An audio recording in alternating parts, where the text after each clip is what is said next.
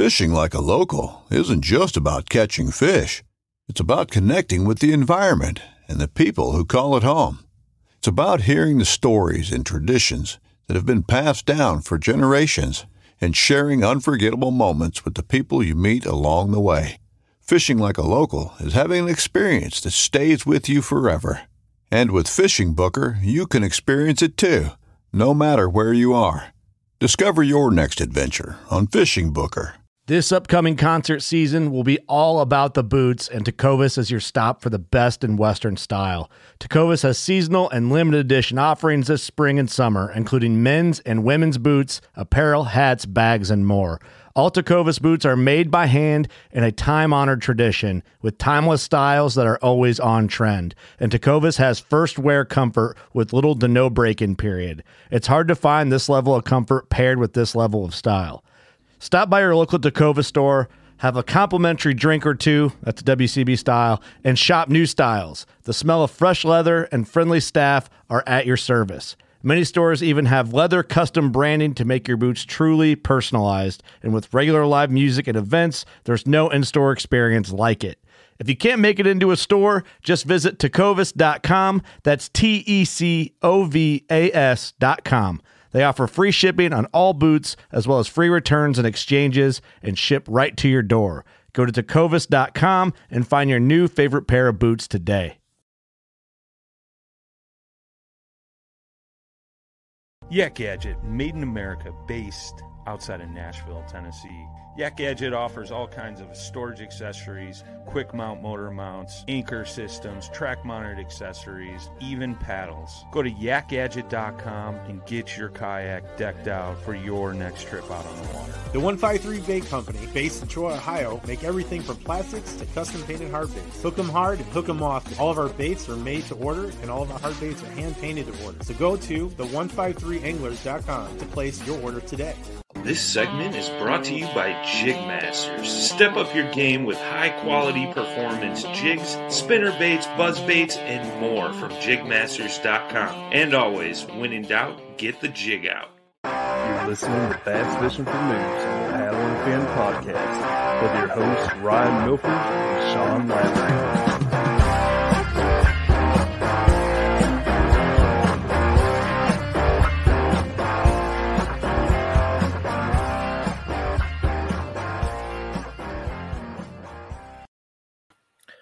Welcome back to Bass Fishing for Noobs on the Paddle and Fin podcast. I'm your host Ryan and got my co-host Sean. How you doing, Sean? Good. How are you, sir? I am here finally. But yeah, so tonight we got a really cool episode. We've done similar episodes to this, just me and Sean before, but I think it's really cool to do something similar to this with our guest tonight. We have Mr. Andrew Hayes from the Tackle Talk podcast. Welcome, sir. Hey, how's it going? Going good, man. It's good. So Andrew, he does a if you don't know his podcast already, you should if you don't, because it's really good quality and really good podcast. But yeah, it does Tackle Talk podcast, and he reviews a lot of gear and all that kind of stuff. And we thought it'd be cool to bring him on, and we talk about, kind of getting into kayak fishing.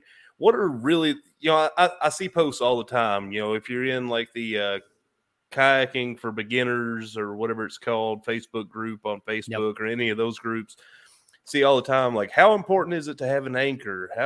What do I need for accessories on my first kayak? I see it all the time. So I feel like you could just do an episode on this every week, and people can get information that they needed. But yeah, so we're going to talk about what are the necessities that you really need, and we're going to go kayak fishing specific instead of recreational kayaking, because that seems to be a lot of people. But yeah, welcome to the show, Andrew. I'm excited to do this one. Hey, appreciate it. I'm excited to talk kayak fishing too, because I talk about it a little bit on the show, but obviously you guys are super kayak heavy, and I fell in love with it like probably 6 years ago when I started kayak fishing. And I tell people till I'm blue in the face that the best investment I think that a mid-level angler can make is your first kayak, because I don't care where you are in the country, you're going to be able to get to 20 times more spots than the dudes that are on the bank that are going to get. You're going to get to 20 times more spots than the dudes in boats can get to, because you can get shallower, you can get back in the nitty-gritty stuff that they can't get into. And I know most of the big fish that I've ever caught my entire life have been back in coves, have been flipping, stuff like that, not out in the middle of, a main state park lake. So, you're getting back to the places where you're actually getting to the better fishing that people on the bank or people in boats just don't have access to. So, no, I'm excited to talk kayak fishing. I wish more people would take the jump. And this past year, I think you saw a lot of people take the jump almost out of necessity, because there wasn't anything else they were allowed to do except go outside and fish or kayak or things like that. So then you saw the kayak shortage, and we're still kind of recovering from that. But, there's still plenty of places you can go to look for kayaks. The stores are starting to get stock again. Facebook Marketplace is now just flooded with kayaks because all these people bought them during the pandemic, and then they kind of realized, I'm going back to work, going back to my normal stuff. That was fun for a year, but I'm not going to stick with it. So no, I'm excited to talk some kayak fishing. Yeah. Well, I gave you a little bit of an introduction, but obviously you know yourself better than I know you. So why don't you give people a little background on you and who you are? Yeah. I'm a Midwestern angler to the bone. That's like what I am. I talk about it a lot because it's true. I fish not the best water in the world in terms of big bass, in terms of quality and quantity and stuff like that, but we make do with what we've got, and definitely thankful for the water that we have around here. So I don't have like any cool fishing story on like why I got started or how I got started or anything. My grandparents both fish, both my grandpas did, and my paternal grandfather, I guess, got me probably into it more than anything. He was a big bass fisherman. So just, from the time you're growing up, it was something you recreationally did. If we went down, they had a trailer in Florida right off the Harris chain. So like we would go down there and you'd fish in the canals and stuff. And then you'd come back up here and fish the creeks. And that's kind of what I grew up fishing, was creeks and really small rivers. And, just from there, it kind of blossomed. I was a recreational angler probably till age, I don't even know, like right when I graduated college. And then from college on, I really kind of caught the bug and I went deep into it. And I just made that change from recreational once every, couple weekends to eat, sleep, and breathe bass fishing. So I've been at that for a couple years now. And it's one of those things, once you do it, you don't turn back. So I enjoy it. I've definitely caught more of the smallmouth bug than the largemouth bug over the past couple years. We have a great river system here in Dayton. There's 4 or 5 rivers to choose from. And it's a fishery, I think, that used to get overlooked, and now I think it's probably getting maybe a little too much publicity for it's not as good as I think people think it is. Now we have a couple of hammers around here that just they know they've got it figured out. They post pictures all the time. People are like, holy cow, Dayton is like a smallmouth mecca. It's like, no, it's not. There's just a couple guys that got it figured out really well. Brad but Hicks. It's fun. Yeah, Brad has got it dialed in. There's a guy around here, Ryan Dahl, that is got just smallmouth pictures for days and knows what he's doing and has it figured out. So they're definitely shining a light on Dayton, which is cool because you're seeing more and more people get into it. You're also seeing your spots get a little bit more crowded. So that's the other end of that. But no, it's awesome. And I love it. I firmly believe that angling is one of the best, addictions that you can get, and substitutes for some other stuff that it kind of keeps you out of trouble a little bit and keeps your mind, if you're going to be laser focused on something and addicted to something and think about it all day long, fishing is a very healthy habit to get into too. So I enjoy it. You can see on my back wall here too, fishing, hunting, pretty much the 2 things that take up like 90% of my free time. So no, I enjoy it. I was talking to Sean before we got started that I'm kind of ashamed of that bass on my back wall, but it's back there in the background anyways. A reminder, that's an actual skin mount. So I killed that fish and took it home and got it mounted. And it was just the biggest fish I'd ever seen at that point. It's a little over 6 pounds. And, I panicked and I took it home and I mounted it. And now that's probably the reason that I'm such a conservation heavy person, or catch and releases. Like I regret every day looking at that fish. And I was like, I wish that fish was still in the body of water I caught it from, and its genes were still going and everything. So that, I don't know, it taught me a lot of lessons and that's probably the fish that really did just help me turn that corner. I was a pretty recreational angler, and then I was crappie fishing one day around here with a 5'6" ultralight, probably 8-pound test and a 1/16-ounce rooster tail. And that puppy took me for a ride for about, I don't know, a couple minutes to get it in. And I thought for sure I was going to break off. I thought there's no way I have the leverage to get this fish in. And I did. And that was it. It was over. Yeah, but that was fun. Holy cow. That was the coolest thing I've ever seen in my entire life. It felt like a whale on the other end of an ultralight. And I was like, this is a pretty good way to go. I think I'm probably going to dive into this. Yeah, and the way replicas are these days, like you can get a good replica made and everything. I feel the same way as you do about my bass I got back here on the wall. These.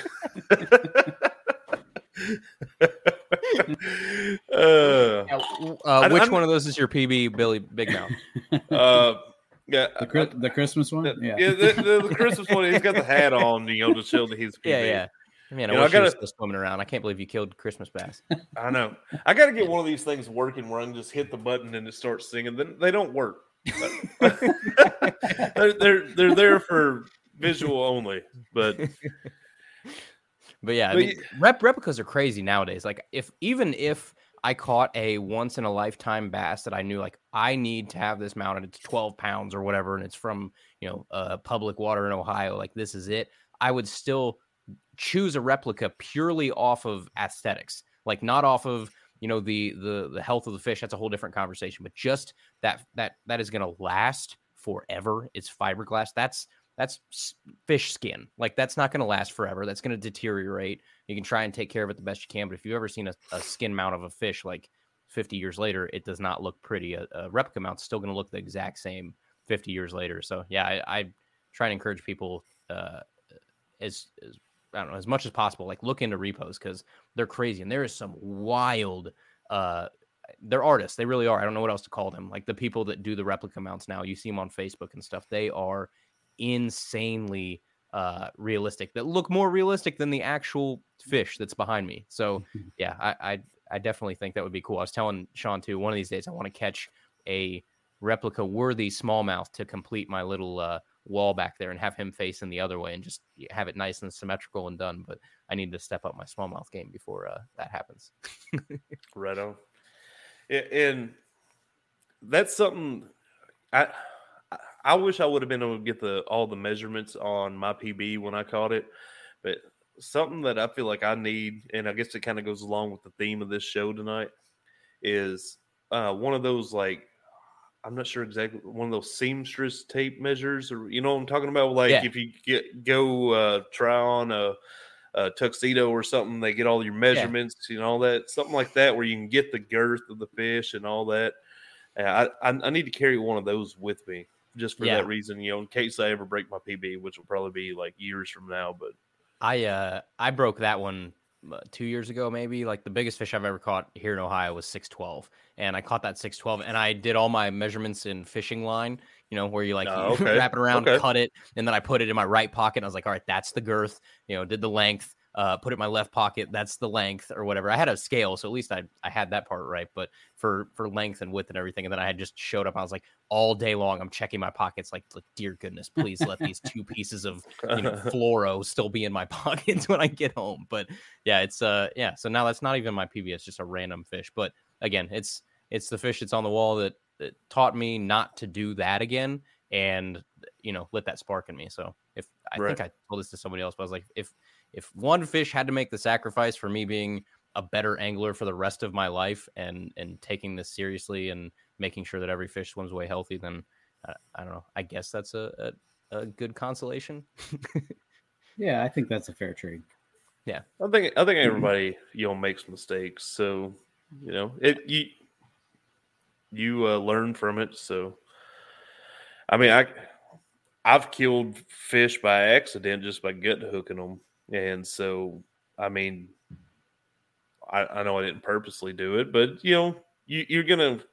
It's just part of the sport. You're gonna kill fish every now and then, so that as long as it's not from something that you could have helped. So as long as it's not you abusing the fish while it's out of the water, if you holding the fish wrong, jacking its jaw sideways and breaking its jaw, or you keep it out of the water too long, you put a hook into its gut so you can take a picture of some, lure that you get 10% off of so that you can impress your pro staff position or whatever. Like, as long as you're not doing that, you're right. I mean, I had my buddy Shan O'Gorman on a couple times, who's an aquatic biologist, and we've talked about that before. Of like, there is a difference. Fish mortality happens regardless, but it's just a matter of, could you have helped it or could you not have helped it? Was it you being irresponsible, or was it just a fatality of the game, and that's going to happen? And Shan said it too. It's like, worst case scenario, you gut hook a fish that was not your fault. You did everything you could. You tried to let that fish go. That fish is going back in the ecosystem. That fish is going to be turtle food. It's going to be, raccoon food or something. And it's all part of the cycle. But, if it was just from pure ignorance or, doing something that you shouldn't have been doing, that's a whole different story. Right. Yeah.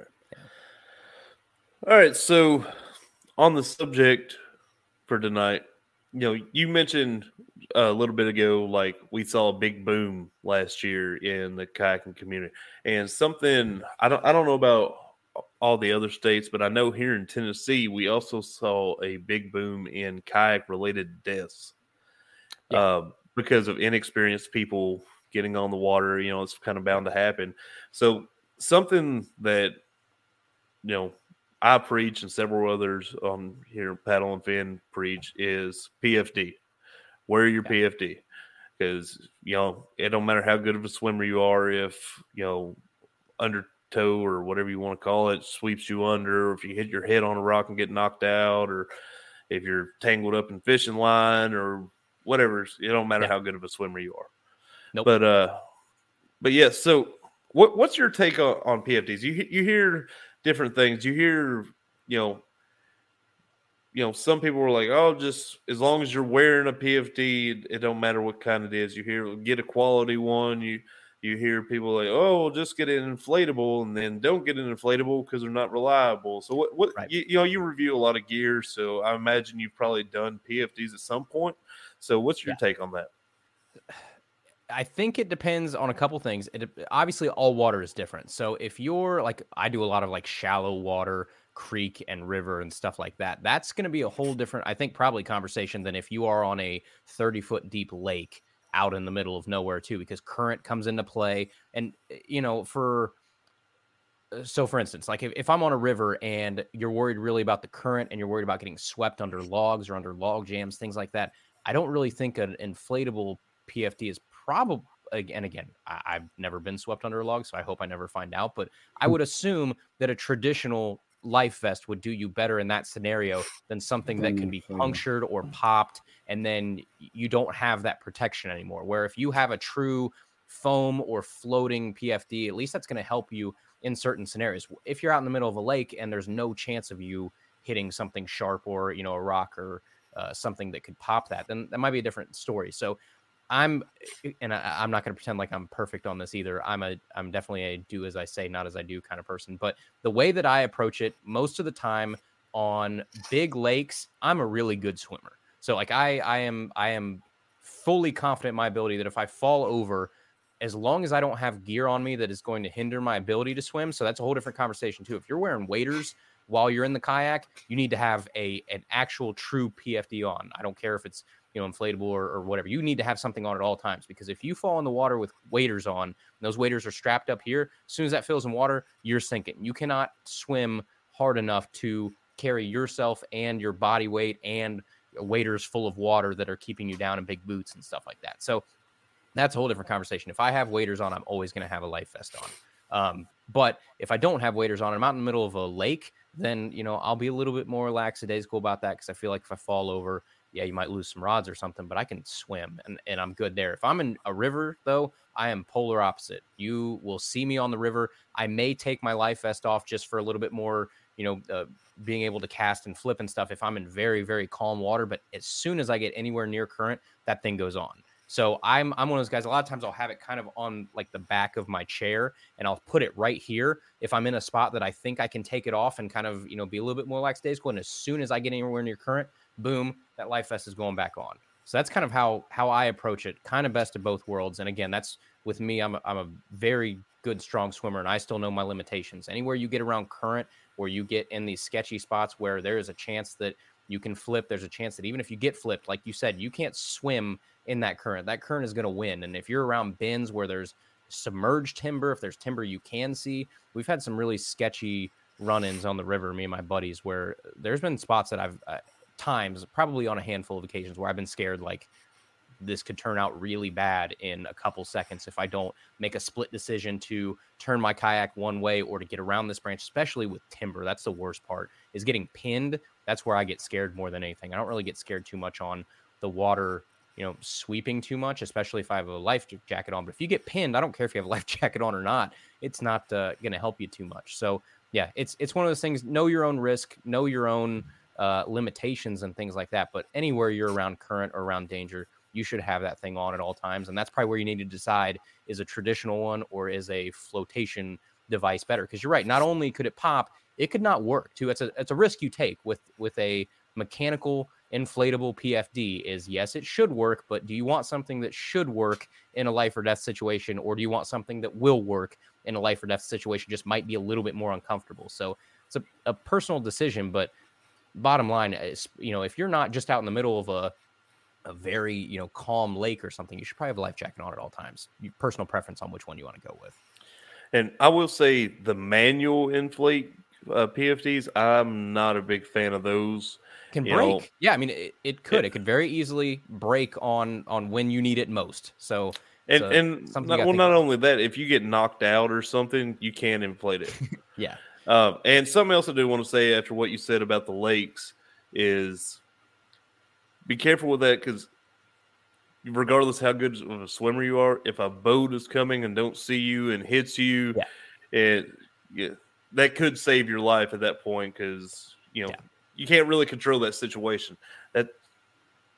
Yep. But and the other thing to think about too is, like, you're thinking, oh, okay, if I fall over in the middle of this lake, like, I can swim back to my kayak. Like, what if that's not an option? What if your kayak had a small leak in it that you didn't know about? I've sank a couple kayaks before. So really, what if that and then what happens? Okay, you're out in the middle of a lake. Are you sure that you can swim to the nearest, shore, or and then you're, like you said, you're swimming through boat traffic. So yeah, life jacket.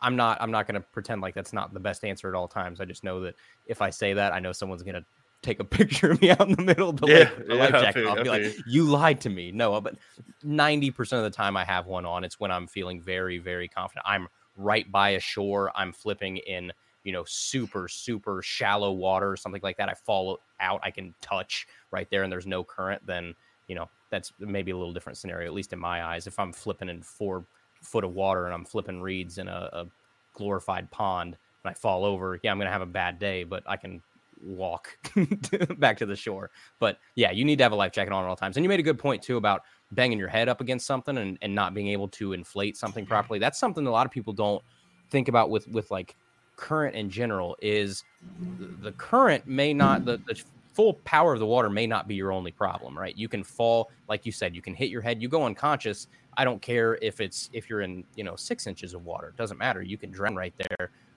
And I think a lot of people, a teaspoon, right? Yeah, and until you get into a point where you've actually, I've waded, probably 100, 200, 300 miles worth of rivers in my life. And when you get to a point where you are almost being swept away in like shin deep water because the current is so strong, you realize really quickly that I could have really underestimated this and I could have walked out in something waist deep and I'd have no shot. That is, and not only is it going to sweep you away and you're thinking, oh, okay, but it's still shallow. As soon as I get swept away, I can just stand right up. You're not going to be able to stand up on slick rock while that thing is pushing you. You're just going to keep tumbling. You can't catch yourself. You don't have like a nice, bar to grab onto or have a stick or something. You're just, you're grabbing it at, KY jelly. Like, you don't have anything to grab onto. It's just, it's going to be a bad time. So no, I'm always more cautious than I should be, I think, especially wading too. But, when I'm in a kayak and you get to a point where I see riffles, a tenth of a mile away, that life jacket is going on if I didn't have it on already. When I've heard you talk about wading before on your show before, and I've had the same experiences with that too, where you think you're in 2 foot of water and you take one step and all of a sudden you're, waist, chest, or over your head. Like it doesn't look like it, but it's there. And, those are the perfect kind of examples when, you just have to respect the rivers and, lakes. too, but the river's 10 times more so, because I've heard so many stories, and you hear the headlines, of people totally taking it for granted and bad things happen. So, and especially, I know I touched on it before, but if you're wearing waders, it is a whole different ball game. If you fall in, if you go above those waders and those waders fill up, it is. I don't care how strong you are. I don't care how good of a swimmer you are. It's a totally different ball game once those waders fill up. So be careful on that too. And I'm not a big fan of people wearing waders in general while they're in a kayak, like just because of that reason. Like if you're in a kayak, get some other form of dry on you. I know there's like different suits and stuff you can get that will keep you dry. You don't need to wear, especially big heavy duck waders like I wear a lot of times. Like you fall over, you're done. There's not much you can do there. So be careful. And with wading too, go out when the water's low at first, the very first time you wade any sort of new stretch of water, because you need to learn the lay of the land. You need to learn where the drop-offs are, where, okay, yeah, it's really low right now and it's up to my chest. I probably don't want to go here when the water's up another 6 inches or a foot, because I know that hole is over there. So yeah, be careful. Fall is usually the best time for me to go and explore new places to wade or new places to kayak, even because the water's down a little bit and you get a little less danger. You can explore a little bit more, see the bottom a little bit better when you're in those kind of drought times, wherever you live. That's a great time to just get in the water and start walking or get in a kayak and kind of go explore, because you can see the lay of the land a lot better than you can in the spring when things are blown out a little bit more. But you also made a good point about people, the kayak deaths and stuff that we saw this year. We saw a lot here in Dayton too. Again, we have 5 rivers, so there's a whole bunch of kayak liveries. There's a whole bunch of recreational people going out on the lake and the rivers that aren't normally out there. And I don't think I'm lying when I say this. I think we had 5 or 6 kayak deaths in the Dayton area over the past year. I don't think a single one of them was an angler, because anglers, for the most part, respect the river. They know the way the river works. They know the dangers. Most of the time, it's usually those recreational people that run into trouble, because even if the water is up, we know this because we're on the river all the time. If the water is up 6 inches, that can make the difference between that one sort of sketchy part where you go around the tree and getting pinned in the tree and dying. 6 inches and, another 300 cubic feet of flow can make the difference between a great day out on the river and, oh my goodness, there are 4 spots that are very dangerous. And if you don't know what you're doing and that's only your 3rd time in a kayak ever, you can't maneuver around that. So yeah, I just wish people would be a little bit more careful. I don't want to see it go to this extent, but I wouldn't be surprised if you look back 5-10 years from now and you have to take some sort of class or have some sort of license to go out on like public water, especially rivers, by yourself. Yeah, I was actually showing my daughter this recently. Took the kids out on a kayak, and we paddled upstream, and we got up to some riffles and jumped out and dragged our kayaks up through the riffles, and then we were coming back down. And I was showing her like that over there's a strainer. Avoid that at all costs. Keep the kayak straight going down through here. See where it's kind of a arrow shape. That's where you want to go through. You don't want to go through like where it's like bubbling up and all that, because that's a rock right there and all that kind of stuff. Trying to show her that. But one more story I wanted to add to the whole lake thing. It popped in my mind as we were talking about it. Last year, somebody posted on Facebook here local to me around, I believe it was on Percy Priest Lake in Nashville. There was a girl that posted a story about, there was one time last year where it was just a calm, normal day. I was sitting on my back patio, and then all of a sudden, here come this wind, and it was crazy wind, like the full-grown trees back here were just bent over, and I'm sitting on the patio, and it hit me in the face and like kind of took my breath. Well, apparently she was on the water with her friends in kayaks when this happened. And so they're just, having a normal day out on the lake, and all of a sudden this crazy wind hit, and so they were paddling for their life trying to get to the bank. Her friends made it. She didn't. It blew her to like the middle of the lake, flipped her over. She was like trying everything to, I forget exactly what I'm wanting to say. She tried to grab her cooler or something to help her float. She didn't have her PFD on. She ended up getting to one of those buoys, like the buoy showing the main channel and stuff, and grabbed a hold of that and held on to it for dear life until it calmed down and her friends were able to come out there and get her. But like, Man, this is crazy to me. She's probably lucky to be alive, but I'm glad she shared that story. To get people right. Yeah. I mean, you should. I'm almost surprised there's not like a, and maybe there is certain places, but like a law on that, because it's going to turn into like seatbelts, right? Where it's like, okay, yeah, if it makes sense that if you're going to be doing something dangerous, they probably, there should be some sort of rule or regulation on you have to have that on at all times, especially at least at public places. Yeah. Right. You only have to save people from themselves. Yeah. The only issue with that is where's the cutoff? You're like, okay, you say kayaks. Okay, what about canoes? They're pretty similar. Okay, you got to have it in canoes. Like, well, a lot of these kayaks are almost as wide or more wide than the bottom of a John boat. So what about the John boat? And you just keep on. Yeah, it's. I mean, so I wouldn't be surprised if you see it on, I don't know, whatever you define as like personal watercraft, maybe. So it would probably be, kayaks, canoes, jet skis.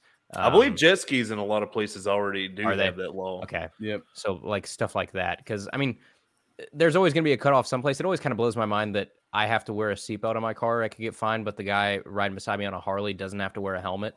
So like stuff like that, they obviously show they're fine making a cutoff at some point. It's just, where do you make it? But yeah, I wouldn't be surprised if in the next couple years, some of this stuff probably changes. Unfortunately, it takes people, tragedy, I guess, to make some of these changes. But it's like, I wouldn't be surprised if you have to have a kayak safety course or license or something, or for boats too. It kind of blows my mind. You don't have to have a boating license. In PA, you do. Well, okay. You have to have an actual license for you as the boater. For a jet ski or a boat, you're supposed to. I think to drive a jet ski in PA, you have to have the boater safety course, like the card. So I wouldn't be surprised if that goes to kayaks and stuff at some point too.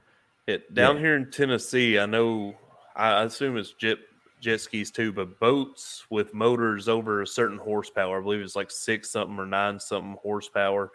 If you were born on or after January 1st, 1989, you have to go through a course and have like a license. If you're born before that, you don't have to have it. And the only reason I know that exact date is because I'm at that cutoff where I don't have to get it by less than a month.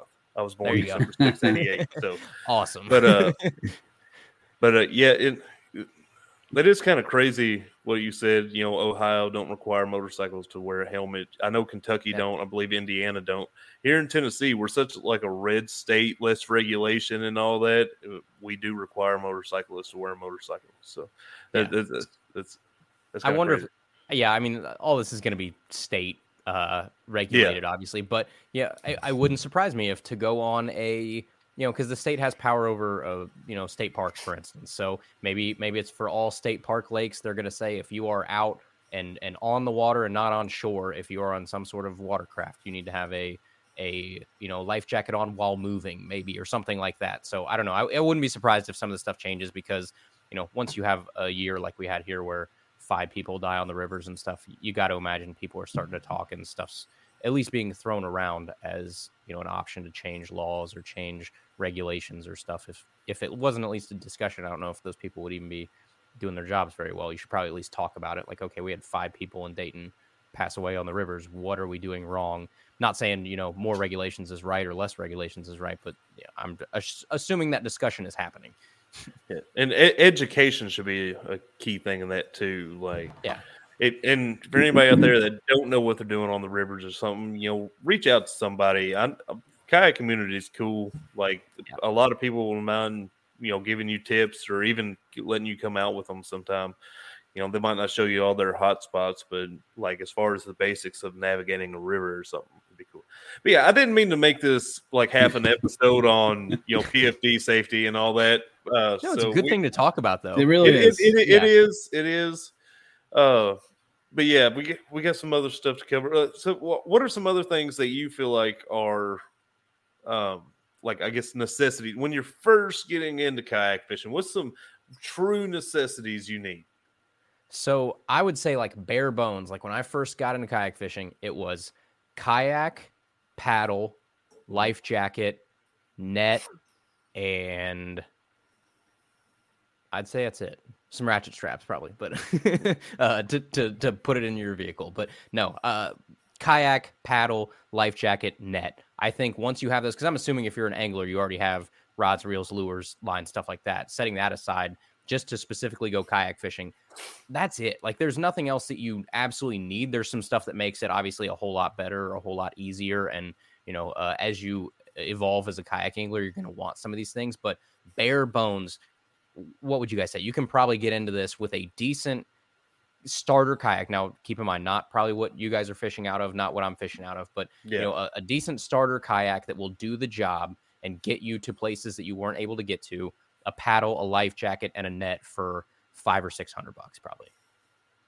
Yeah. I'm talking like a Pelican. I'm talking in today's market, I know around here in Tennessee, like even those Pelicans are going for about that by themselves. But you can look into a deal here and there. But yeah, in general, I would say that's about right.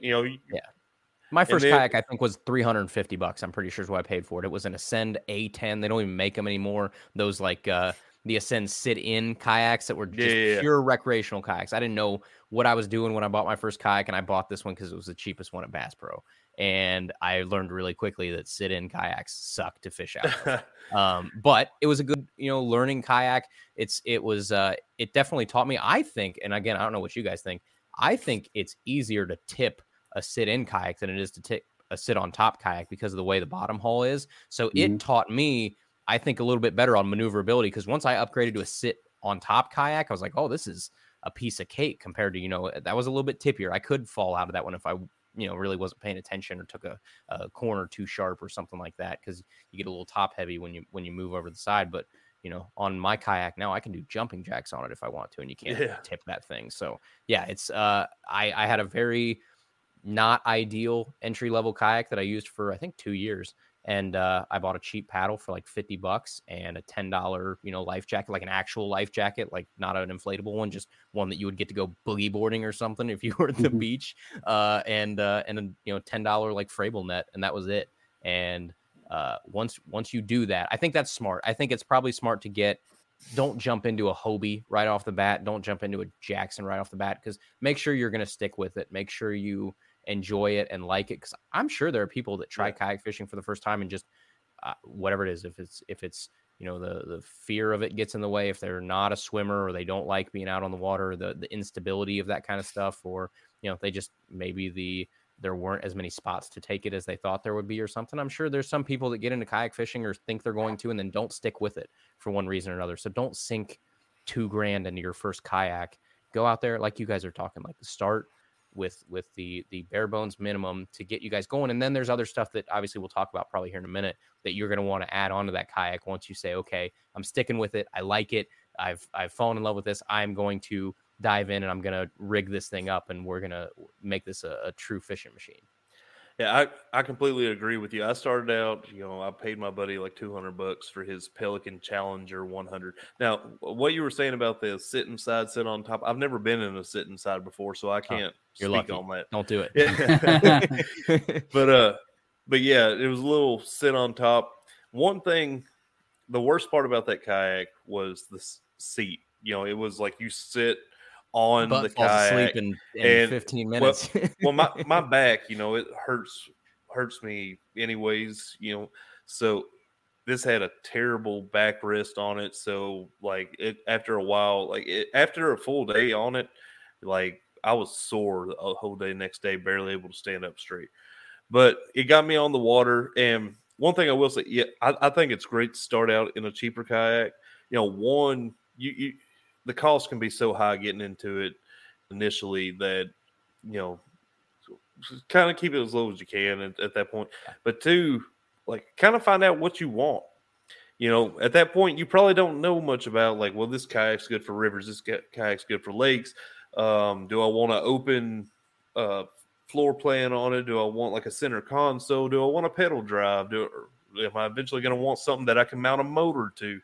You don't know all that initially, so something cheap to get into it, I think, is great. Just remember that there are much better kayaks out there that are much more stable, much more comfortable, much more maneuverable, much easier to paddle, or all that. So if you like it, just like it in that cheap kayak, when you get a good kayak, you're probably going to love it. That's a good point too. There's something to be said for like starting in a Pinto and working your way up to the Cadillac and not being a 16-year-old that's just given a Cadillac. Like you appreciate the Cadillac a whole lot more if you started out in the Pinto. So that's kind of where this is going too. It's like once you get used to that terrible 10-foot sit-in $300 kayak, when I upgraded my first sit-on top kayak, which was still nothing special, it felt like a $50,000 sports car. It's like, this is amazing. This is so much better. I got used to the worst it could be, and from here on out, it's gravy. So that was the same thing. I upgraded from that A10 to a 10T, which is still an Ascend kayak because there weren't many places to buy one around here. It was like $500. It sit on top, bare bones, didn't come with anything mounted or anything like that. So like you said, open floor plan, that was a really good middle kayak for me because it taught me really quick what I wanted to add, what I didn't want to add, what I liked, what I didn't want to like. And that gave me a chance to kind of customize on my own at the beginning with like PVC pipe and stuff like that and make your own stuff and really, I don't know, kind of redneck rig that one to say, okay, when I do get my forever kayak or my next, big kayak, here's what I want to look for. I realized really quick that I did want a center console. I didn't, I had all this space in between my legs and I never, ever crossed my legs. I never used that space. When I stood up, I realized my feet were far enough apart that if there was a console there, it wouldn't bother me. So that's a good point too. Some people stand a little different. They stand with their feet close together and that center console is going to suck. So all that kind of stuff was nice. If you get a cheaper open floor plan, sit on top kayak to start too, that little 10T was actually pretty nice for that. And then once I got my next kayak, I knew what I wanted to look for. And you're right. Seat is the other thing. If you have a choice, get a kayak that's got like a metal frame seat. Yes, like that's exactly. How I always you don't want one that's like molded in and it's just an indent for your butt. Like you want an actual seat with a backrest, especially if you're going to be going for more than an hour at a time.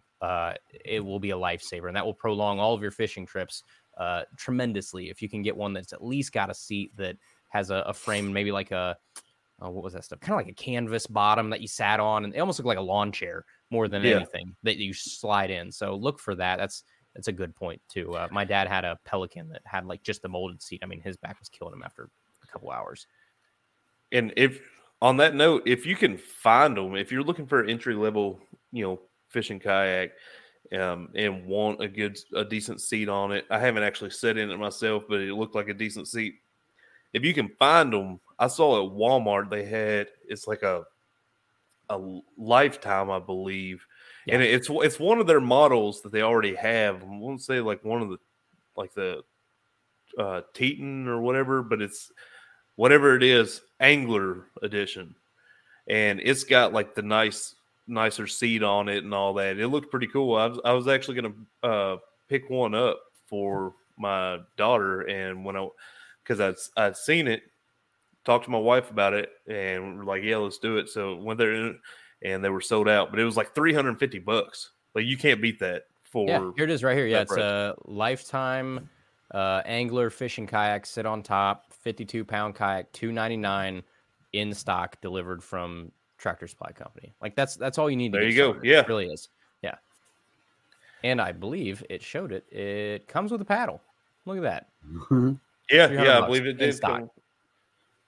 So like that just shows you though that, again, you don't need to sink $2,000 in your first kayak. Get the necessities, try it out, figure out what you like. You said, it's a really good point too, because you might think what you want, or you see somebody else's kayak, be like, oh, perfect example where I thought for sure I wanted like a big fish finder mounted to the side of my kayak, like on the rail mount there. I just see people with it on it. It looks sick. It looks like it would be way better than having that fish finder in the middle where, you might be able to tee off on it when you go to cast or something. And I found out really quick. I tried one of my buddies that had it mounted on the side. I hated it.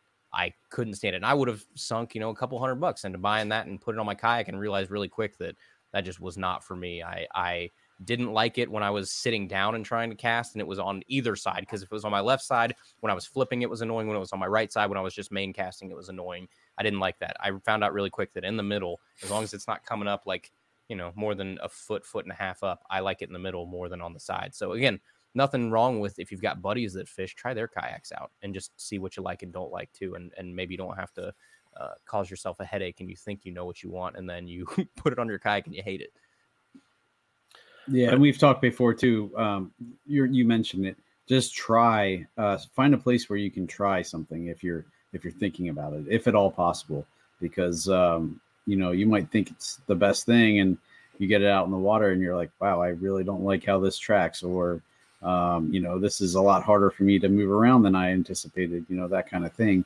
The huge kayaks that are super stable are nice, but they're also heavy, and they're also like barges to turn at times, depending on what you get. So, definitely, if you can, try them out on the water and make sure that what you think you want is actually what you really want. So. And that's a good point too. Even if you can't get it on the water, if you're in like a big store or something, you mentioned one that's really important. Pick it up. See if you can lift that thing, or see if it's able to be transported, because you're going to look at like a 13-foot kayak and be like, that looks great. That would be awesome. And then you try and pick it up. You're like, just kidding. I can't move this to save my life. So it's transportation is obviously a big part of it. At least sit in it too. Because again, it comes back to comfort here. Sit in it, get a feel for like, okay, how far away are certain things? How far away is this compartment? Can I reach this? Are the where the seat is compared to the where you put your feet. Now, most of those are adjustable, but still that kind of stuff. Make sure you can sit in it and it feels okay too, because there is some stuff that you can kind of help with if it doesn't track right. A rudder. I got my very first rudder maybe like 3 months ago, something like that. Makes a world of difference. It was because I got a Feel Free Lure 10, which doesn't it's not very speedy and it doesn't track the best, but it's very stable and I like it. And that rudder made a huge difference on it. So that kind of stuff too. You might be able to fix some of that. I always kind of hope anyway that if a kayak is a big name brand and it's mass produced, it can't be terrible, right? You would hope that, I mean, you're not going to get something in the water and you're going to sit in it and it just turns completely right all the time. Like it's a it's a mass produced kayak that has a following and have people that like it. So that's at least the nice part, is you're not going to get out there and be like, this doesn't go forward at all. Like it does go forward at all. It just might not be, completely fine tuned to you or how you want, but it should still do fine. I think sometimes we overthink a little bit of that too much. True. And something, I feel like we kind of take for granted that we already know some of this information. So for somebody like brand new, when we're talking about how it's tracking, we're talking about, like, for instance, my second kayak was a Vibe Seaghost 130. It comes stock with a rudder on it. My dad's first kayak that he got because he wanted to start kayaking with me was a Ocean Kayak Big Game Prowler 2. And they're almost identical. Those two kayaks are almost identical. There's little differences, but his don't have a rudder. His kayak does not track worth a damn. Like, and what we're talking about with that, when you're paddling this kayak, the front end, if it don't track well, it's going left to right, left to right, left to right. Where my kayak with the rudder, I was able to keep it. I paddle left side, right side, left side, right side. I could keep the nose of that kayak going straight the entire time. It's kind of like when you drive a car that needs like a tire rotation or, alignment or something, where you let go of the wheel on the interstate and it slowly veers to the left all the time, slowly veers to the right. That's the same thing is tracking. It's like you want a kayak that when you let go of the wheel, it goes straight. And, right or wrong, yes, the more you pay for a kayak and the nicer kayak you get, supposedly the better it should track. But there's all kinds of stuff too. It's the length of the kayak. It's the width of the kayak. It's how big you are versus the kayak, or how you. I have a problem where sometimes I tend to lean to the right a little bit. It's just something that I do in my kayak, and I catch myself doing it all the time, and that will make a difference on how it tracks. So it could be weight distribution inside the kayak, all that kind of stuff. But yeah, I mean, for the most part, you want a kayak that when you paddle once and twice to the left and the right real fast, and you're trying to go straight, that it will, for the most part, stay going straight and not veer, to the right or the left pretty bad. And most of the time, most of them are okay. Now, when we say like a kayak tracks terribly, usually yours might be a different case, but usually I mean it's fairly minor. It's not like I paddle and try to turn right and it goes left. Like it's at least it does for the most part what you want it to do. It's just if you go 10 foot and you let it glide, it starts to go a little bit to the left. Yeah. But yeah, and so I guess to move on a little bit more here, since we're kind of getting short on time, is the paddle itself. I know people get what's in your budget, but for me, I'm to the point, and people hear this, and I know I was like, whatever, get a quality paddle, and it the very least get one at the right length that you need. I had this case just recently. I went fishing with a buddy. He's in a cheap kayak. He had like this little 230 centimeter paddle you get from Walmart. I'm in pedal drive, so I was like, here, try my paddle. I've got the 250 centimeter Yak Gadget paddle, and I really prefer 260, but I really like that Yak Gadget paddle, so I've been using it, and I don't have to use it that much because I'm in a pedal drive. So I was like, here, you take my paddle, give me yours, try this, because he's paddling all day. I'm barely using it. Well, the first thing he said whenever I handed it to him was like, dude, that's really long. Like, that's too long. I'm like, no, that's what you need. Yeah. And hey, after probably 30 minutes to an hour of him using that, he's like, I've never went this fast in a kayak before. Like, he was able to do it faster in his short paddle. He was smacking the side of his kayak and stuff like that. He wasn't doing that anymore. And, he loved it. It's lighter, so, less fatigue and all that. So I don't know how y'all feel on like a beginner, get what you can afford. But if you can afford like $100 to $150 paddle for a starter, that's what I recommend. What about y'all? You go ahead, Sean. You go first. That's where I started. I my first kayak was a Tarpon Wilderness Systems Tarpon 100. I bought it on AustinKayak.com, act.com, and it came with a angler paddle. And I that's still the paddle I use today, even though my Hobie came with a paddle, and I still prefer the angler paddle that I got as part of that package. It was probably maybe $125, maybe $150 paddle.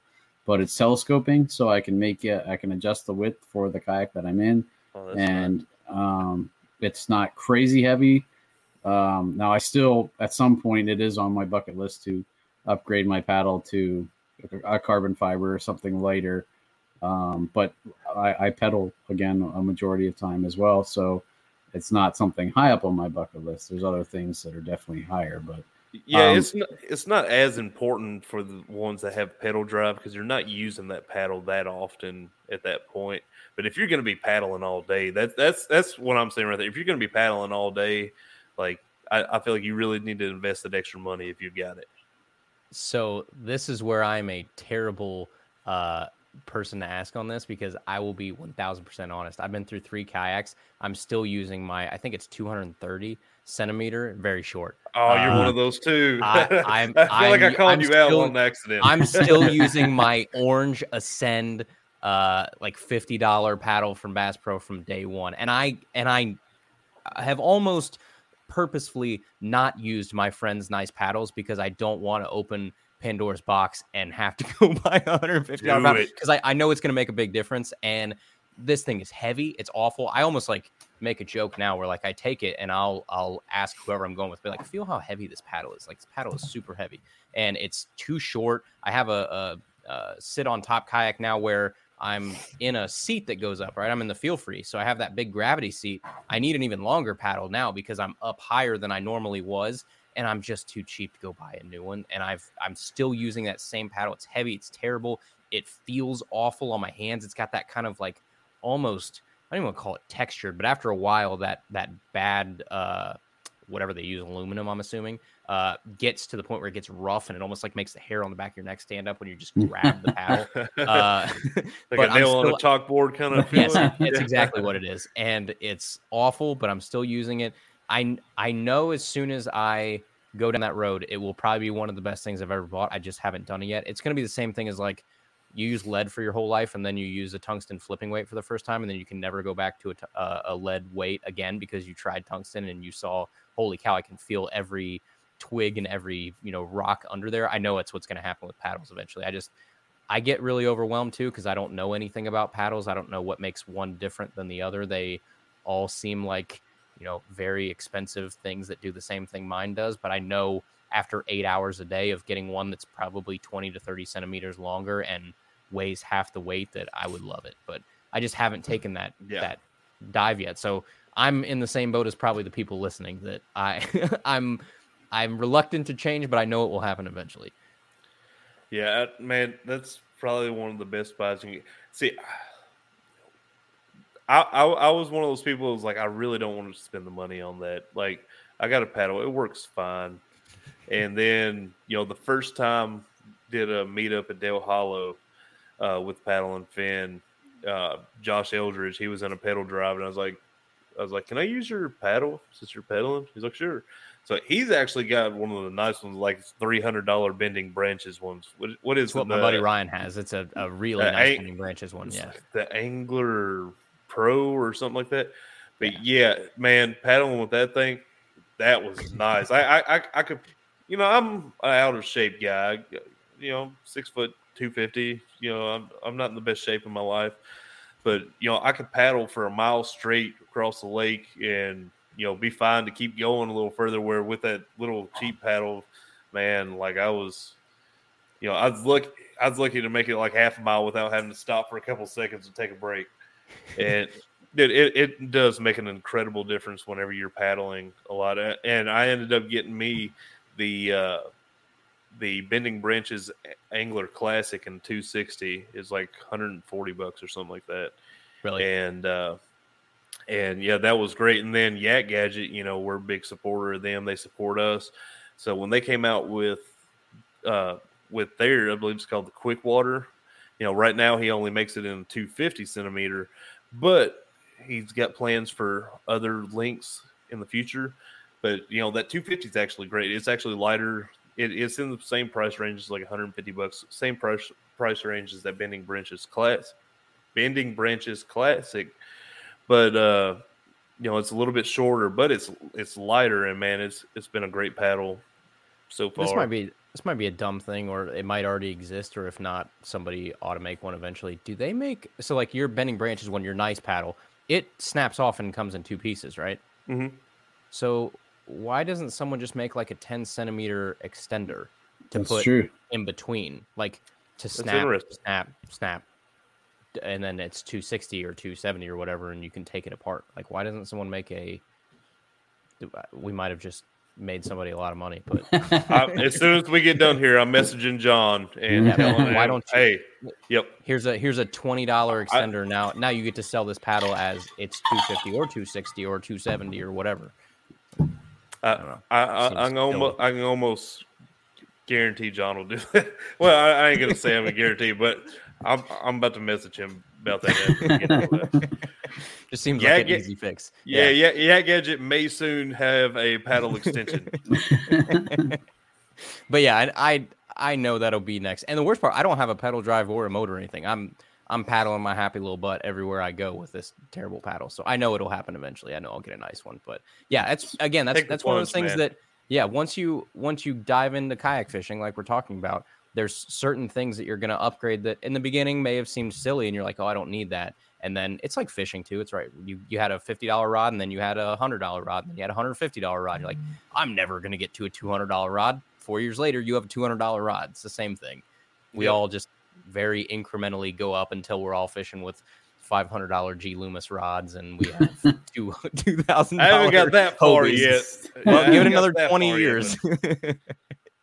But I don't know. Some other things that I think there's probably other things that eventually people will want and may seem like duh things to certain people, or maybe things that are easy to overlook, like a dry box or a dry bag or something. I have ruined too many phones and too many cameras and lost too many keys to not have like a floating dry box or a dry bag with me at all times. I had a incident like 3 years ago where I flipped my kayak in really heavy current. I lost all of my gear, was all in the water. I mean, I didn't have, luckily I was able to get most of it back. It took an hour or two, but I was able to get a lot of it back.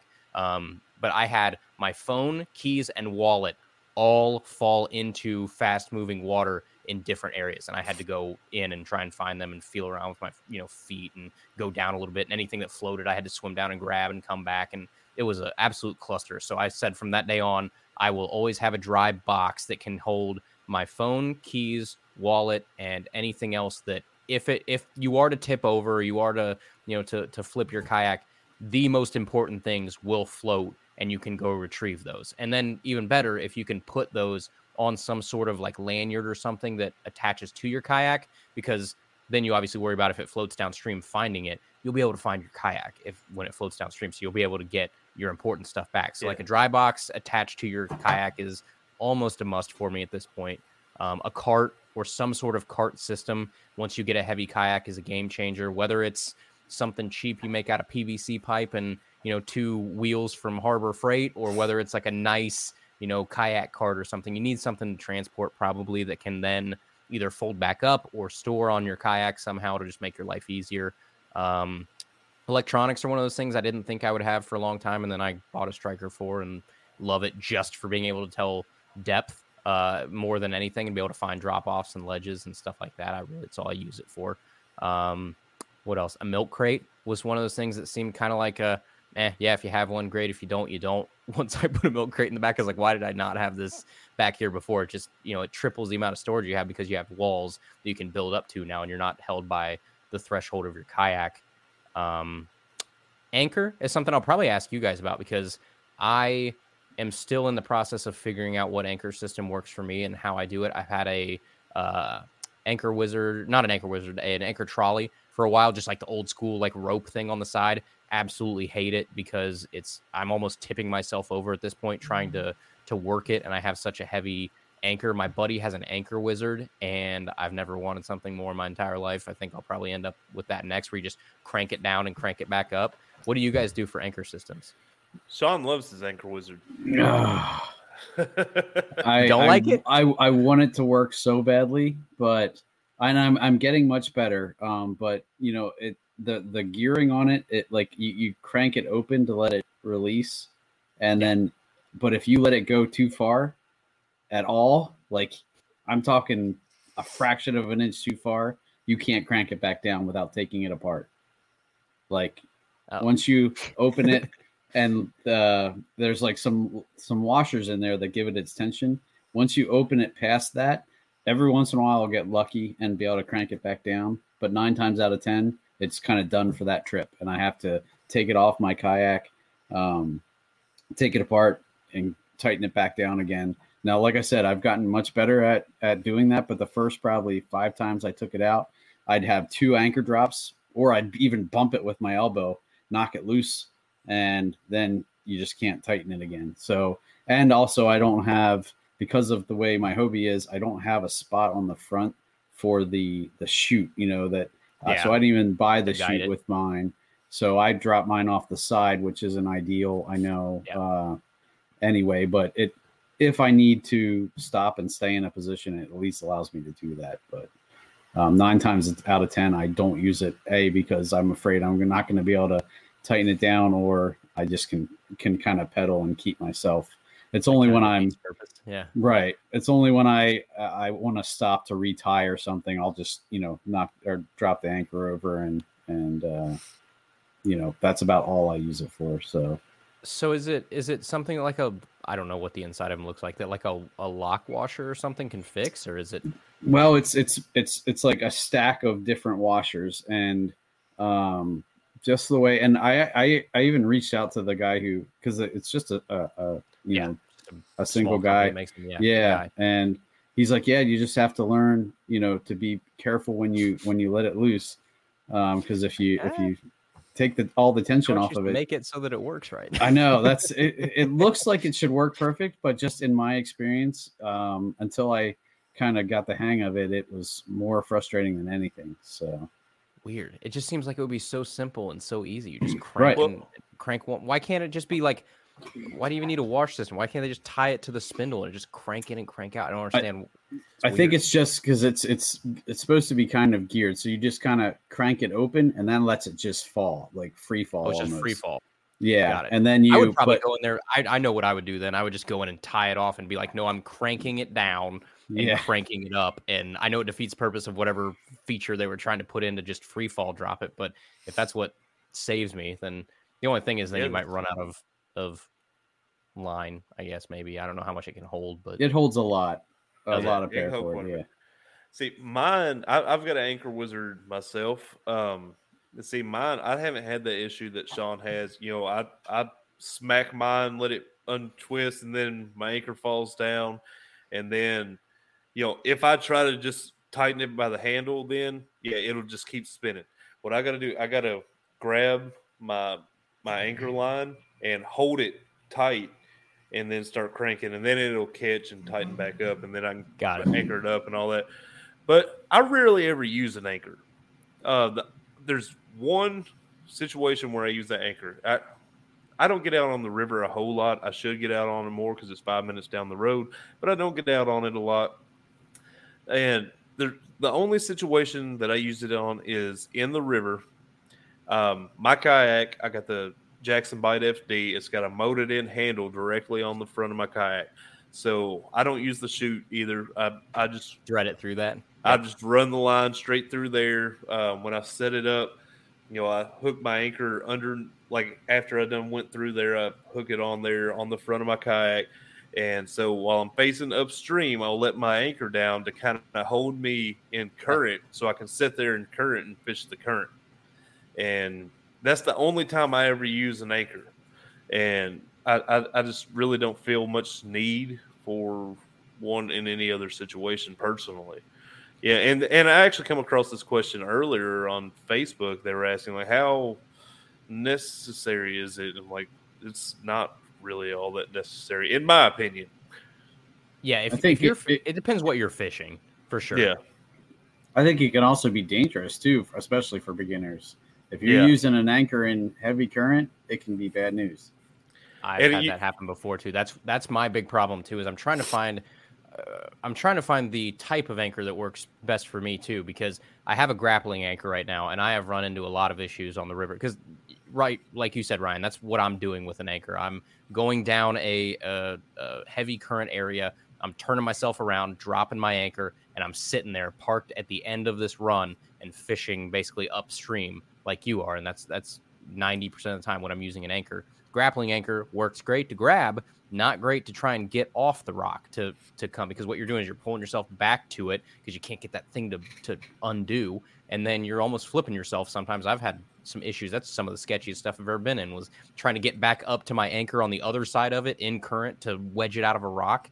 So I don't think the grappling anchors work best for me. My buddy just has a straight, super dense cylinder, and that's what he drops off that Anchor Wizard. It almost fits up right in the chute. It's pretty close. And it seems to work really well. So I think I just need to find something small and dense. I know people use those like ones that look like cannonballs or whatever. Yeah, I was about to record the bomb. Yeah. It looked like the old school cartoon bomb. Yeah. And I've actually, I think Brad has one. I'm pretty sure when we passed him on the river, I think he sold it with his last kayak. Okay. I believe. Yeah, unless he got another one. But I actually use a dumbbell that I got at Goodwill. And it's like an old school dumbbell. Yeah, it's like a 5-pound dumbbell that, you know, it looks ridiculous, but it works. You know, well, somewhat. I would like to find like a different style, because I do have a little trouble if it is on the bottom just right. It'll kind of hold me there in the current, but it's kind of hard to find the right spot to get it on there to like really hold me. Or else it'll just sit there and roll. The current will just roll it down the bottom of the river, I guess. Yeah. I don't. But yeah, I would like to find like a different style that works a little better. I have thought about getting one of those the bombs. Yeah, because I tried like mushroom $40. One, it was awful. Yeah, I don't use a mushroom anchor. Had a bad. No, I haven't tried mine in mud. I have like a more of a ball shaped one, but it has like a little fin on it. I was just looking for it on Amazon to see if I could find it quick, but it works really good on the river, but I don't know how it would be in mud. If it's something that goes down and just kind of sucks in, and then you really have a hard time pulling it out. Yeah, mine was like dirt cheap on Amazon, and it's the weirdest looking thing. It's just like a ball with like a little fin on the one side, and then it has 2 different eyelets you can tie off of. I'll have to keep searching for it. That fin probably just helps grab something a little bit more than just a regular ball. Yeah. Yep. Interesting. Now, something we haven't really talked about tonight that hang on, my head looks weird. Yeah. Hey, I got to look good for you too. Yeah, all right. yeah. But something we haven't really talked about tonight that I feel like don't get talked about enough. And, this is another post that I commented on today. And, the person was like, I didn't even think about any of that stuff. Is I think there's essentials that need to stay with your kayak that, you may not really think about. Some stuff you may not really use that often. They don't really have much to do with fishing particularly. Now, me personally, I keep a dry bag on my kayak at all times. And in this dry bag, I have a few things. I have an extra prop for my pedal drive. So I've never broken one in the year I've had a pedal drive, knock on wood. I've never broken one. But if you do, it's good to have an extra one. So with that, you want extra tools. I've got some Allen wrenches and, screwdrivers, stuff like that in that bag. Then I also keep a first aid kit. I've ran into situations where I cut my toe open or something like that. I try to keep my Crocs on if I get out of my kayak and wading in the water now. But there's been situations where I get out barefoot and cut my toe open on a rock or something, and you might need some disinfectant or something depending on the body of water you're in. And so I keep a first aid kit. And one of the most essential things that most people probably don't even think of, that to me is baby wipes. Yep. Baby wipes. I knew it was coming. I'm sorry. I don't mean to disgust anybody, but I can't tell you how many times nature has called when I was in nature. And those baby wipes will save you. And I guess you could bring toilet paper, but just remember you're on the water. Toilet paper gets wet. It's kind of useless. Baby wipes can get wet, and they're already wet, so it's fine. But yeah, I keep a pack of baby wipes on there, and like I said, I can't tell you how many times they've came in use. And I just anybody, I don't care if you're recreational or fishing or what, keep some baby wipes on your kayak. Yep, it's one of those things that everybody laughs at until you need it out there. Yeah, and it's not funny who's anymore, laughing right? now when you're wiping with a leaf? You better make sure that's the right leaf you got there. I had a buddy in high school that did that with poison sumac one time on accident. Oh man, yeah. I can't even imagine. Straight up couldn't sit down for a week. Oh. Yeah. So again, not funny. Keep some baby wipes in your kayak and don't be that guy.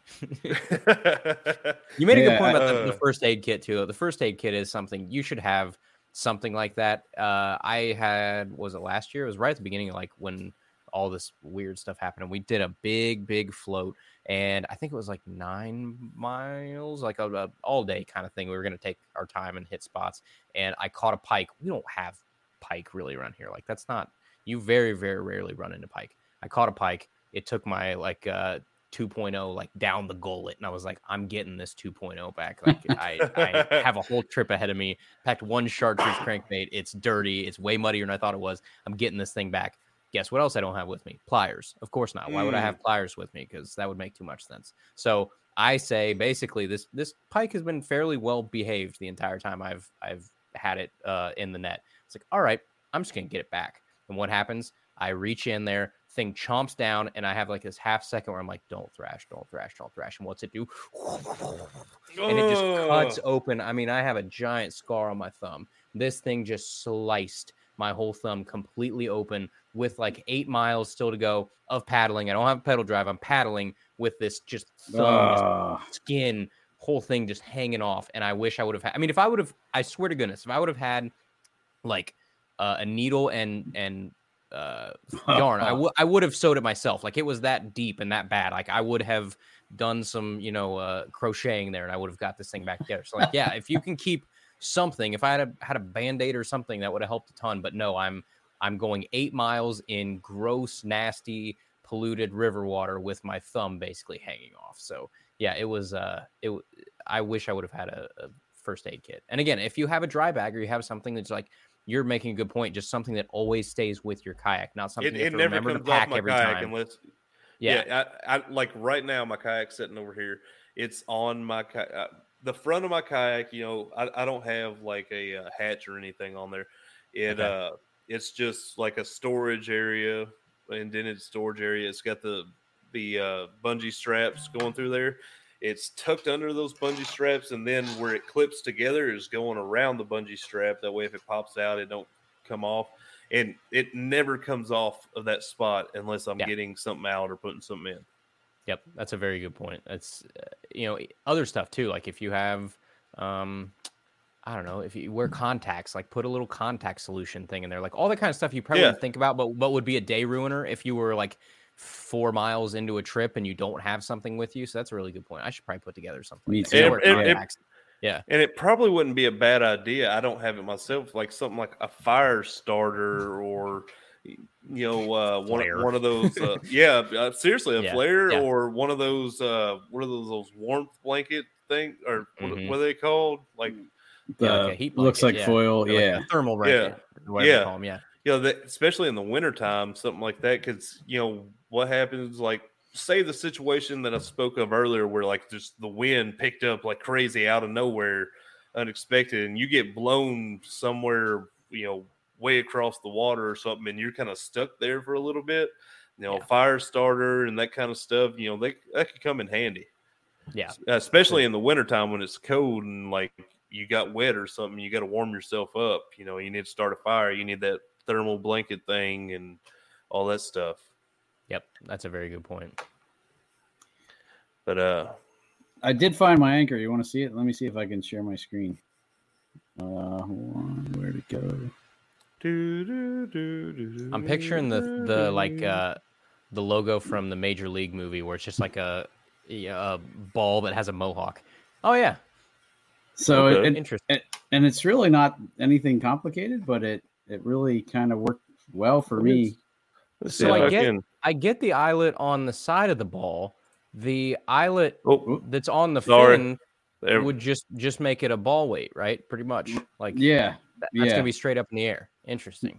So I tend to attach it to the one on the fin, or actually the one on the ball part. Yeah, so that one makes the most sense to me because then you get to use that fin to grab onto things, or give it keep it from rolling over on itself. But it never kind of really gets wedged anywhere. It kind of for the most part, I can pretty much most of the time pull it back. What's the weight options on that? It's $21 from what I can see here. I'll have to look. What does it shows down there pounds. It says size and it says 8 pounds. I see 8 pounds. Mine is definitely not 8 pounds. Mine is way later. Let's see. Oops. So I think 4, 6. Yeah, I probably wouldn't recommend over 8 pounds for a kayak. I'd probably recommend that there was a 6 option. 6, right? Probably I have a 7-pound grappling anchor, and that thing feels like it weighs 50 pounds. Yeah, it's huge. Whoops. You got some square bills in that cart there? Yeah. Yeah. I just lost my. You just talking about losing your 2.0. I lost a 1.5 just the other day, so I was. Or maybe it was a 1.5. Yeah, it was. I'll have to look back at the pictures. It might have been a 1.5. Yeah. So I really like this. For the 6-pound version, it's $17.99 on Amazon. Yeah. Free shipping with Prime if you got Prime. So $18. Yeah, I really like that. I don't know how much the bomb is, but I thought it was a little more. It's about $40. That's what I thought. Fairly expensive. Now I'm not saying it's not worth it. Yeah. But this right here is me being the cheapskate I am as far as stuff that I don't find too essential. I'm probably going to be getting one of those. Says the guy that's still using his $40 kayak from 6 years ago. That's awesome. But yeah, I mean, it's kayak fishing that's what's cool about it is it's not a giant barrier to entry, I guess. It's one of those things. It's like you can get in bare bones. I mean, we showed you a kayak earlier. We talked about a kayak earlier. It was $300 with a paddle that will get the job done and does have a seat that you could fish for more than 10 minutes out of and not want to, hate your life. So you can get in and you can start getting to spots that other people can't for $300, $400, $500 and have a decent setup and get out there and at least prove to yourself you're going to stick with it before you go drop $1,000, $2,000 on a forever kayak. Right. No, and I was going to say too, don't underestimate the used market. You can buy a much higher quality kayak for about the price you would pay now for a Pelican. Just the way it's prices are so jacked up. So I almost wish I would have went that way at first too.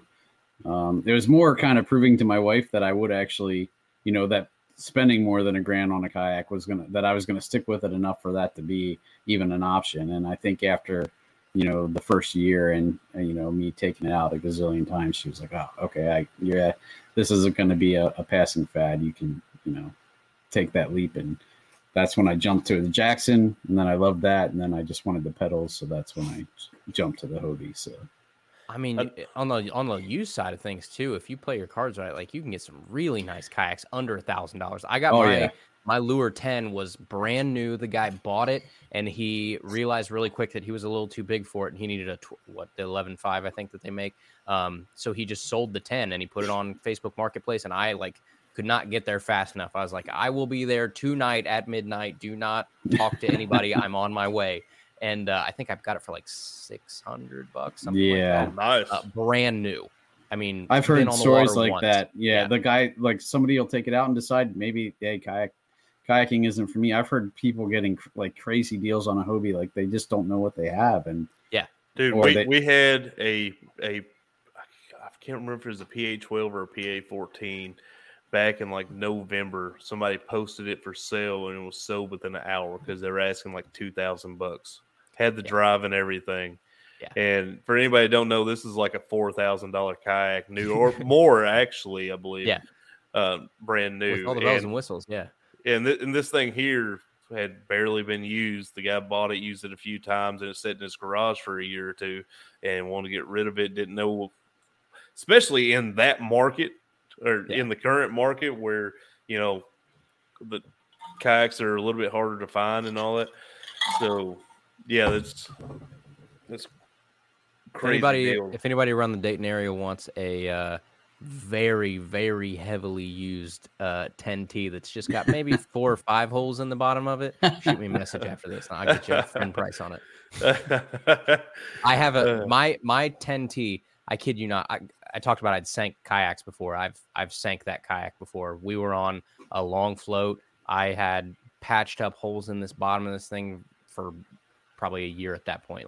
I'd been plastic welding it for a long time, and we're right in the beginning of the float. That sucker just goes down. I was like, oh my god! So all float, I had to basically get out probably every 3 to 4 minutes and drain a full hull of water out of the middle of it. I mean, I'm talking, I don't know, 80 gallons of water, probably whatever it can hold in there. It was a lot of water. It would take probably 10 minutes to drain, and I'd get back in and I'd paddle as fast as I could, and then I'd get back out and drain again just to get back to.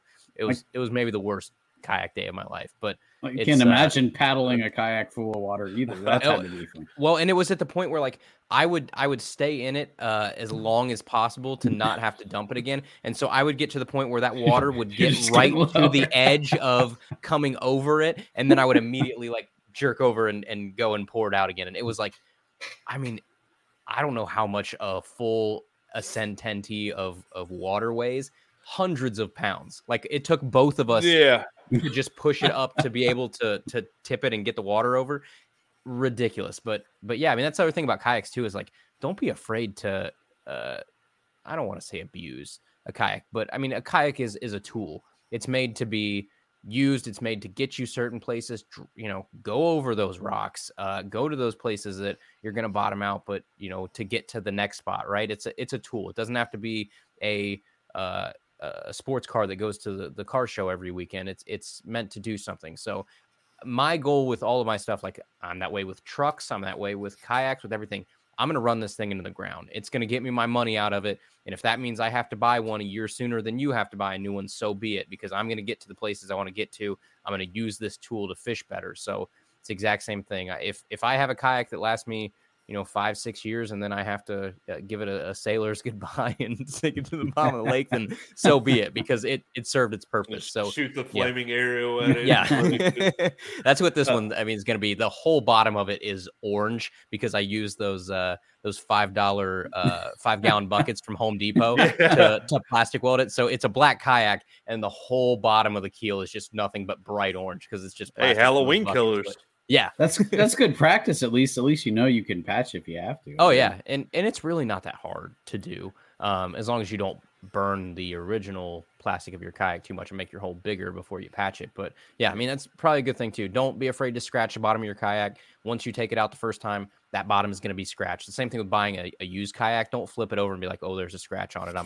This has been used too much. It's going to be scratched the second you take it on the river. So just, put a keel guard on it, or if you're really worried about it, or, some sort of layer on it. But I mean, these kayaks, especially the nicer ones, are made to be, have contact with the bottom of them and abused a little bit and take some scratches and stuff. That hull is, at least on the good ones, is thicker than you think it is and can take some abuse. Yeah, I agree with you. There's only one thing, like one situation where avoid, like for newer people, especially in the cheaper kayaks, if you as much as you can, avoid dragging it on pavement and gravel. Get a cart. Yeah. Like in the water, you bottom out a little bit. It's not as bad. You got water in there to kind of help with the situation. But yeah, I've seen so many people unload it out of the truck and then drag it 30, 40 feet across pavement to that was me. The boat, and that's why the whole bottom of my kayak is orange. But just be prepared to fix it if you're going to do that. But that's where we get back to a cart is a lifesaver. I made a cart for that Ascend 10T out of 2 wheels from Harbor Freight and literally PVC pipe wrapped around them, and then they went through the scupper plug holes, and that was the way I made the cart. Which is bad. That can crack your scuppers and void your warranty on your kayaks. Well, what do you want me to do? Don't listen to Andrew here. Make me pick. Do you want me to drag it on the concrete, or do you want me to put PVC through my scupper holes? One of them is going to happen. Spend $40 on a cart. $40 on a cart. Yeah, don't be cheap like me and buy an actual cart. But did you see that? I think was it Gene Jensen who drug his a spare bona fide behind his truck for 15 miles just to prove that you can't really drag a hole into your kayak from dragging it on. I will say with those, they're pretty sturdy because Adam Reiser's really bad about dragging his kayak, and he's got a kayak now. I don't think he ever actually uses it for fishing anymore.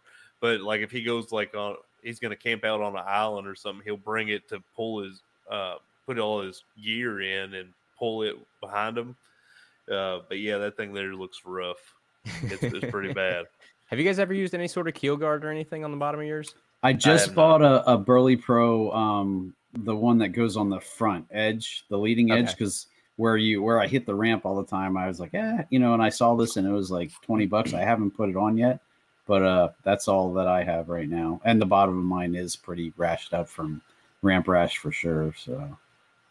I always wondered how good those things do, the actual keel guards, they make sense. But I tried to do it with flex tape. No, I've heard of people trying that too, and I just it just leaves your bottom a sticky mess. And it the second that you scrape something, it scrapes that flex tape off, and you're just left with goo on the bottom of this kayak, and it's disgusting. So that's exactly what I heard. So I thought I had a cheap fix. Doesn't work. Well, Andrew, we're pushing an hour and a half here. It's been fun, but I think we need to start wrapping it up here a little bit. We're definitely gonna have to get you on again. You say you don't get to actually talk just fishing a whole lot. We need to get you on here sometime and talk techniques and stuff like that instead of just what gear you need and all that kind of stuff. Let you cut loose and talk some technique a little bit. But, it's nice. Like I was telling Sean before we started, I was I'm used to being the person that I try and ask if I have a guest on the show, I try and ask questions and talk as little as possible. So it's always odd to be on the other side of that for once. Well, if you want to real quick, shout out, social media, sponsors, all that good stuff. Yeah. It's tackletalkpodcast.com. You can find us on Apple, Spotify, iHeart, Google, Amazon, wherever you listen to podcasts. We upload every single Tuesday. So I usually upload it. I have one that's set to upload here in like 48 minutes. So it usually goes live at midnight for Tuesday. So that way, when you wake up in the morning on Tuesday morning on your way to work, however early you get up, it should be up there and loaded and ready to go. So every Tuesday, we upload a new episode. Some of them have guests on them. We've had some really cool guests before. We've had, Ike and Ellie, Bill Dance, Boyd Duckett, Fluke Master, you talked about a second ago. Had Hank Cherry, who just had a heck of a weekend this past weekend again. Yeah. So we've had some cool guests on there, but it's not always a guest. Sometimes we'll do just a straight up episode on, we'll do the top 5 casting rods under $150, or we'll take a piece of gear. We'll take a Shimano Sahara and we'll, really review it and talk about not only how good it is out of the box, but how long it'll last you. So stuff like that. We try and be a fairly well-balanced show. From back when I started this show, I was looking for a show like that and I couldn't really find it. So I was like, I can probably do something worth listening to, hopefully. And it kind of caught on. So it's been pretty cool. But yeah, Instagram, Facebook at Tackle Talk Podcast. My personal Instagram's at Haze Fishing, HAZE Fishing. We have some great supporters of the show. We just got American Legacy Fishing, who is the new title sponsor of the show. Those guys are fantastic. If you've never ordered from them, Midwestern dudes that have a cool shop over in Indiana. They carry G. Loomis and Dobbins and Shimano and all that kind of stuff, and fast shipping, good dudes. So yeah, we've been lucky too, but it's been a whole lot of fun, and I love talking to people. So shoot me a message if you want to talk fishing. If you guys want to do this again and you want to talk fishing, let me know. I'll talk anytime, anywhere. I wanted to say thanks for introducing me to Dark Horse Tackle too, because I've had a lot of fun. I've been meaning to do that. I've been meaning. They have like a cool cool. They have like a cool. The one I got to start was like an $8 where you get 2 things. Like this month, I got Jig Masters Shaggy Head and something else. So I was actually already familiar with that Jig Masters because they're a big sponsor of our show too. But definitely, I mean, it's not a bank breaker, and it is cool stuff that you might not get in like one of the other big name boxes. So that was always my big gripe with those other boxes. I've worked with a couple of them before, and I like the concept of them, but eventually what happens is they just get stale. It's just cheap off-brand stuff that they're trying to unload in these boxes. And the dudes at Dark Horse are like, hey, we're, let's put some local stuff in here, at least some different stuff that you can explore. And some of the stuff, you're right, like you'll get it and you'll be like, I know these people. It's like Cyberd Outdoors is a company that I used to order a lot of like jig making parts through. That Mike over there, I think he's in Missouri, Kansas maybe, but just a one-man shop that will sell you jigs, will sell you parts to make jigs, will sell you unpainted jigs if you want to make your own. And I got one of his flipping jigs in I think last month's box. Like, oh, Mike's jig, like, oh, this is cool. So yeah, they do a good job of finding companies that you've never heard of. I've actually got one here. I just recorded the episode today. There was one in here. This is a local company. Look how good that packaging is. Like, that's wild. Wow. That looks like, I don't know, like something I would find at Bass Pro or something. I was really impressed. Yeah. It came with like a little note on the back from like the dudes that make them, I guess. Like, that kind of stuff's cool to me. I'm impressed with how well these local companies can do their packaging, can make their products, and it's the same dang price that you're going to pay for you're going to get a nice flipping jig versus a Bitsy Bug jig that's going to bend out the second that it looks at a twig. Right. So, yeah, it's cool. I've been meaning to do that, but yeah, I appreciate you coming on, once again, and we'll definitely have to get you on here again. Sean, I dropped the ball at the beginning of this episode. Do you know what this episode is? Is this the 100 or the what was it? This is the 600th episode of Paddle and Fin. Holy number moly. 600. You know what else the day this release is? The 3-year third birthday of Paddle and Fin. Paddle and Fin. Wow. Yeah. 3 years. Well, holy cow. 600 shows. Yeah. My goodness. I just uploaded my one a second ago and it was like show 86 or something. I can't remember. 600 shows. That's wild. And you got to think it was like one episode a week for like the first year. And then started. Dude, y'all got shows in different languages. You got all kinds of stuff now. You got hunting shows. You got shows on saltwater. it's wild how many shows you guys have. It's awesome too, because you hit every niche, every person. If you're interested in fishing even this much, you should be able to find a Paddle and Fin show that's, wherever you are, whether it's, I know Brad does a good job with his show with you guys. If you're, new to fishing, what's the Feather and Fin, I think the Feather and Fur. Feather and Fur, hunting, the hunting and one. fishing. Yeah. So like that kind of stuff is cool too. So if you speak Spanish, I saw you guys had a Spanish show. So, you should be able to find something hopefully on Paddle and Fin that you want to listen to. If not, you may need to take a look internally because they've got all the bases covered. Right. So kudos to you guys. It's awesome. Yeah, appreciate that. And yeah, so happy 3rd birthday to Paddle and Fin. Hey. If you're listening to this on the day it comes out, make sure you check out our Facebook page on that Monday night. And we're going to be doing a big live stream shindig kind of thing. So yeah, make sure you check that out and come join us. And, we'll have different guests on, have different hosts on, and I believe we're going to try to have some giveaways and all that kind of stuff. So yeah, if you're listening to this on the day it comes out, then, tonight, make sure you check out the Facebook page, Paddle and Fin Podcast, and look for the live stream. Cool. Do it. Yeah, that's going to be say hey. All right. Well, Andrew, thank you so much for coming on. Keep up the great work. Like I said, I look forward every Tuesday morning on my drive to work to checking out the new stuff you're bringing. So keep up the good work. Thanks again for coming on.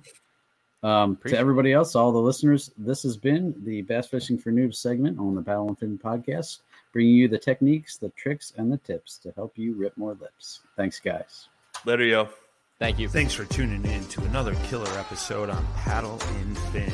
Don't forget to go check out our website at paddle_n_fin.com. Don't forget to check out the YouTube channel at Paddle and Fin. If you got a question, comment, want to hear from a future guest on a future episode, feel free to email us at paddle_n_fin@gmail.com. Don't forget to follow us on social media at Paddle and Fin on Facebook and Instagram. Shout out to our show supporters, Angler. The Angler button and app just makes for a better time on the water and creates a virtual logbook for every fishing outing out on the water. Shout out to Rocktown Adventures, located in northern Illinois, for all your kayaking, camping, and hiking needs. Shout out to Jig Masters Jigs. When in doubt, get the jig out. Go to jigmasters.com